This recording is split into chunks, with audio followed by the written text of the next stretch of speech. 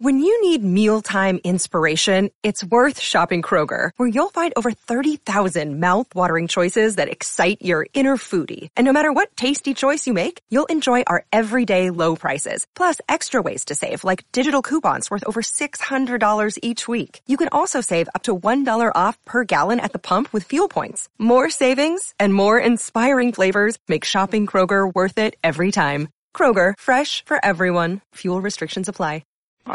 It's a feeling more than what I have a terrible, terrible feeling. And then I try to analyze it and sort of get myself out of it by thinking about all the brave people and the wonderful things that they were able to do to save people. But there's still that feeling, why did it happen? It shouldn't have happened. It's totally irrational. It gets you to, what kind of world do we live in? That people are going to fly into a building with civilians and kill them while they're having their breakfast. Who've done nothing to them. What? This is the world we live in. My goodness, it's a very, very difficult day. Yeah. I don't like it. I don't like the day. Even though there are some very joyous moments that day. I get to see kids that were at eulogies of mine that were 5 years old, sitting there wondering what was going to happen to them, and now they just graduated from college. Wow. So there's some beautiful things about it, but overall, there's still a very, very sad feeling.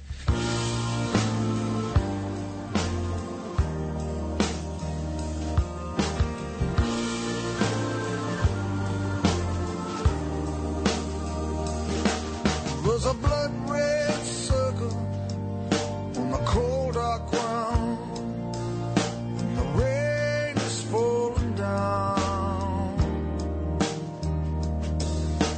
Church doors thrown open, I can hear the organ song. The congregation's gone. My city of ruins. Bruce Springsteen, My City in Ruins. It is a day that changed our lives forever, and New York's news talk leader will never forget it. 77 WABC joins the Tunnel to Towers Foundation, my dear friend Frank Stiller, for special days of tribute today, September 9th, and Sunday, 9/11. Tunnel to Towers Foundation 9/11 Remembrance, remembering 9/11 21 years later.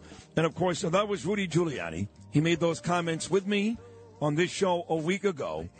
And you cannot talk about that day without talking to the face of courage. I posted a picture of me and Rudy on my Instagram at rosenberg.sydney yesterday from the 100-year celebration. He looked so handsome. We look so good together. And then, of course, everyone knows his son, Andrew, has become a dear friend of mine as well. 3 o'clock every weekday. And again, the bravest man I know, the great Rudy Giuliani. Rudy, welcome back, pal. How are you? I'm good, Bernie. And that was a beautiful, beautiful introduction that you did. And thank you. You're welcome, Rudy.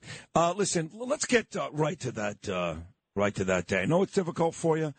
I know that it brings back horrible and good memories, but I had Pataki on about an hour ago, and he was in the city that day. He was very rarely in New York City, but he had something to do with his daughter, so he was in the city that day. You woke up, clear day, blue skies, Giants got beat the night before on Monday Night Football. It was an ordinary day, and then, Rudy, it wasn't, was it? You want a little more sports sure. connection to it? Sure. The Yankees got rained out the night before. And I had dinner that night with Mrs. Pee Wee Reese and Mrs. Jackie Robinson because we were planning the next day to have a breakfast, to raise money for the statue of Pee Wee and Jackie that we were going to put at the Mets Stadium in Coney Island. Yes. Now, those people that came to that breakfast were trapped at City Hall. And we had to evacuate them. That's part of the story of September 11th. It doesn't get much attention. It included Mrs. Pee Wee Reese. It was after Pee Wee had died, and a movie. They premiered a movie that night about Pee Wee's illness, about what he went through, in fighting cancer, which was quite beautiful. His son is a movie maker, and the Yankees were rained out that night, and I wasn't going to go to the game because of them. And I remember having to make a choice. And I said, well, I think this is more historic for baseball to be with these two wonderful women. Wow. And that's a big deal because the Yankees and the Brooklyn Dodgers, I mean, every year that was the World Series. Now, you had the upper hand, Woody, because the Dodgers only beat you guys once in 1955. You won every other World Series, but that was a huge rivalry back in the 50s. Oh, when I was a young boy, it was life and death. This is a true story. I think many people don't believe, but I was once taken into a lot behind my house in Brooklyn, and I imagine these kids were kidding, but they threatened to lynch me. Oh, my God. I swear to God, there were about eight of them. I mean, they really had me ganged up. And we lived in a two-story house, and my grandmother was a tough old bird. She lived through the Depression. She brought up 7 children as a widow. She opens the window and she yells out, "You touch him and I'll be down there and I'll kill every one of you." Oh, my God. So this has been happening in your life, not just now with the FBI. This has been happening with your life. I think I've read some of your book now that I got it, Bernie, and I do think these are the things that shape us. I think you're right. I always call you Bernie. I know you're kid. You call me Bernie twice. I know you know who I am. But I know yes, exactly, and I love you. And, I love you too. Thank you. You have the best suntan of any man I know. Thank you. And you're right. But these things, it's in the book. It does shape your life. It makes us who we are today. So whatever you went through as a kid, getting beat up by Brooklyn Dodger fans, made you ready, I guess, for that 9/11. The things that happen to you when you were a kid are 10 times bigger than the things that happen to you now. Oh, it's true. It's true. You're a tiny little thing in this big, big world, and everything exaggerates. But September 11, it really, I never do justice to describing my feelings, and I'm sure all of us who went through it don't, about September 11, because they are more complicated than any set of feelings I have about anything. I mean, it was the worst day of my life. It was the worst day in the life of the city I love, and one of the worst days in the life of America. America has had some other pretty bad days, but it would have to be up there with one of the top 5 or 6 worst days in the history of the country that we love. And if you lived in New York, you had to know people that died, or you quickly got to know them because they were a friend of a friend. So if you lived in New York at the time, you have a personal connection to it, more than some of the awful other things that happened. Yes, in Pennsylvania. And for me, of course, it was. Yep. I was in charge. I had to look around and say, "Hey, pal, there's no escaping this one. You're in charge of this one." And I really got that feeling big time when I was told that Father Judge was the first person that they found at Ground Zero. I had just seen Father Judge, let's say a half hour earlier. He was walking toward the building. I went up to him and I said, "Father, will you pray for us at this point?" I usually used to say, "You're going to pray for me." And he would always respond. He was the funniest guy. He would say, "It'd be a lot better if you prayed because it'd be unusual. You got to pay attention." That's fun. That is funny. And correct me if I'm wrong, Woody, but he died as a result of somebody who jumped out of the building. We don't exactly know. He's right next to a man. He's somewhat crushed. So the original version was that he was giving the last rites to this man. This is before the building came down.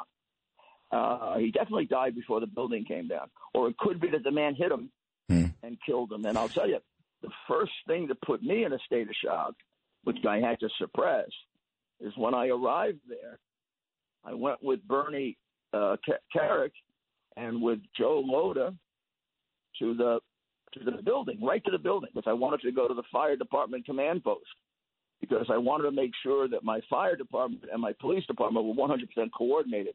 We had no room here for sometimes the lack of coordination that takes place. So I took Bernie with me to go to the command post of the police department, which was right below Tower 1. Maybe a half a block away, and I'm looking up and I see this man jump. Ay. and I get transfixed by it. You know, I don't know if you've ever seen a fire. You know, you're supposed to walk away, and you just continue to look at it, right? Yep. And I just continued to look at this man, and I saw him hit the ground. Oh. And I grabbed Bernie, closest, I grabbed Carrick, and I said, Bernie, this is beyond anything we've ever dealt with before. We're going to have to go with our instincts and just pray to God we made the right decision. What I meant by that was we had something like 24 emergency management plans. We were obsessive about it. We had two different heads of emergency services, Jerry Hauer and Richie Shearer, and they used to drive us nuts with exercises and drills and constantly bringing us warnings like we were going to get attacked in 1995 when we had the anniversary of the UN. There were 170 world leaders here.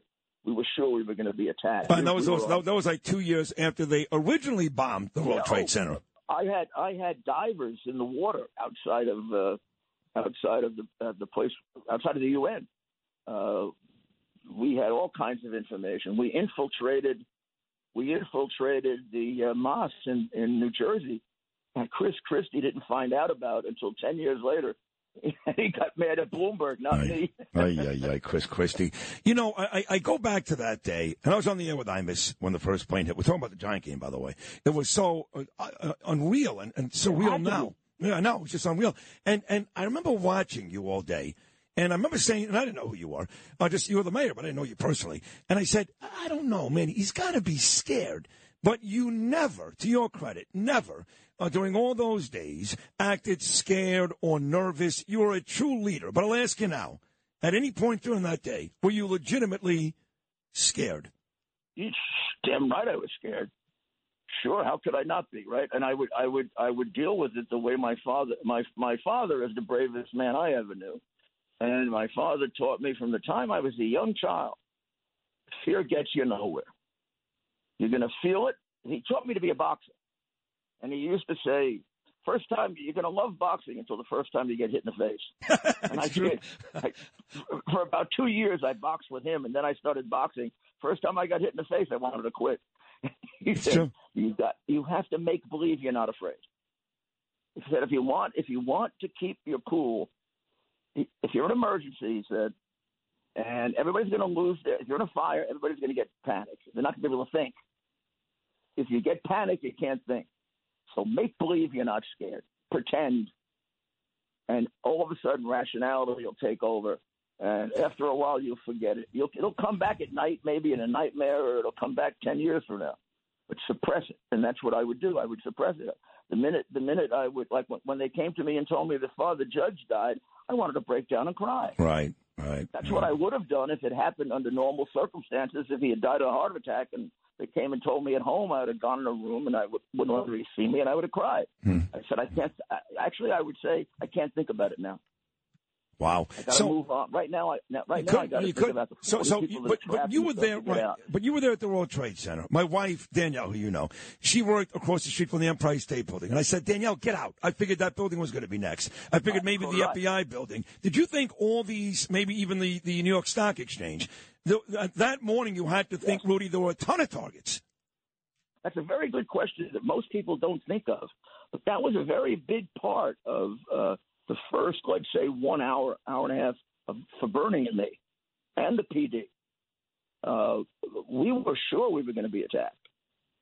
So I'd say, in addition to getting the people out of the building, which really we left to the fire department, most of my attention was, how do I protect the rest of the city? So we immediately closed down all the tunnels and bridges, particularly concerned about New Jersey, because that's where the terrorists came from that did the first attack. And we were pretty sure these people came from New Jersey, although we figured out quickly that they were, connected to bin Laden and probably not in New Jersey, because that isn't where he hung out, if that's the right. And we knew where he did. I mean, I do have to tell you, with the FBI, which was a different FBI, we had a seamless relationship. our Joint Terrorism Task Force, which I would love to say I put together. I did in part when I was U.S. Attorney, but it was actually Mayor Koch who did that. Our Joint Terrorism Task Force was probably our best task force with the FBI. They shared information constantly. They used us. When I was mayor, I'd get briefed once a week by the FBI on what was going on that might affect New York. A year before, at the request of the FBI, I closed down everything around the federal courthouse and everything around City Hall. That was based on their threats that those buildings were going to be bombed because of the terrorist trial that was taking place. Rudy, you talk about the FBI, and you and President Bush were simpatico back then. You guys worked great together. And when he stood on top of the wreckage and he said, I see you, we see you, his approval rating was about 98%. And I loved President Bush. Now, 21 years later, I can't stand him. He backstabbed Donald Trump, what he did with the Iraq war. I never thought I would say that 21 years later. But 43 was a guy I really loved, and now I don't. I have to imagine you guys worked so closely together that you, too, are disappointed with President Bush. Well, you're right. You're right. You know, right? I have to divide it. I have to divide it in two. And I go back to something I said in my speech at the 2004 Republican convention where I gave the keynote speech in New York. I said, no matter what else, he'll be a great president for how he responded so quickly to this. Right. And I will give him that. And by the way, and Rudy, and the pitch that he threw, the first pitch against Arizona in the World Series. Oh, my God. I was there when Jeter really suckered him into it. Yeah. He was going to throw from the front of the mound. And in fact, the guy had a vest on. So he had to throw from the front of the mound. Right. I think, so Jeter says he's not going to do that. They'll all think. I think he said they'll think you're a sissy.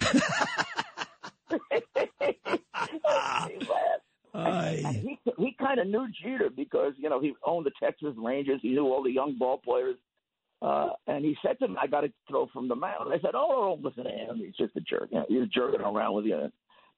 And I warmed up with him. Yeah. Yeah. Boy, it took him about 10 minutes to figure out. I mean, he readjusted the vest and got it off the top of his shoulder. And damn, I didn't think he was going to throw a good pitch. But he used the Yogi Berra. He used the Yogi Berra trick that Yogi taught me. You throw it a little high. Throw it high. The height carries distance. And then it comes down and it looks like a strike. Right, which it did. He threw a perfect strike. But unfortunately, that was it, Rudy, because like you're about to tell me, since then, it has not been a good run for George Bush. No. And the things that happen when he's president, they happened, and he made right decisions, wrong decisions. The hatred for Trump, which, okay, I understand some of it. He attacked Jeb. But look, there are people that attack me in politics that I wouldn't say they're my best friends, but they're good friends of mine now. I ran against Huckabee.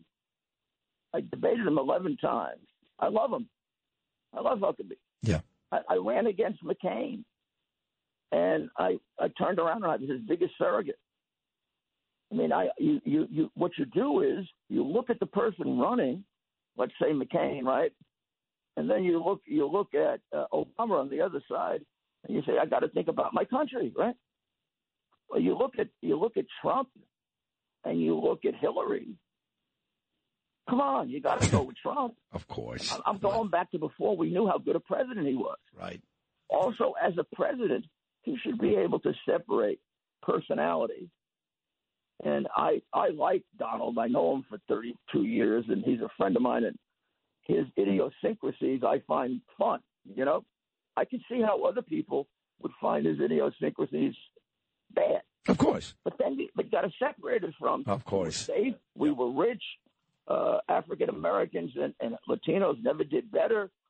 I know we were respected because I traveled around the world, and I would have people in countries we think hate us come up to me and say, I wish he was our president. I wish we had a leader like that. He was respected all around the world. Yeah, and now we're not. So 60 seconds to go. I never thought I would say this, But after 9/11, I remember walking the streets with Danielle, hearing the whistle still from the firefighters, smelling the smoke. It was such a sad time, but it was also a time that I knew New Yorkers would come together, and there were joyous moments. I don't have those moments now. What if I said to you, Rudy, right now with Eric Adams and Kathy Hochul in charge, that the city is more downtrodden and depressing now than September 12th of 2001? What would you say? You're 100% correct. The city woke up on the morning of September 12th in a state of shock, but still with almost universal residual hope. I never confronted anybody who didn't think we could get out of it. Some people were down more than others. Some people couldn't focus on it yet because they were in grief and mourning. I made the mistake of pushing them too fast.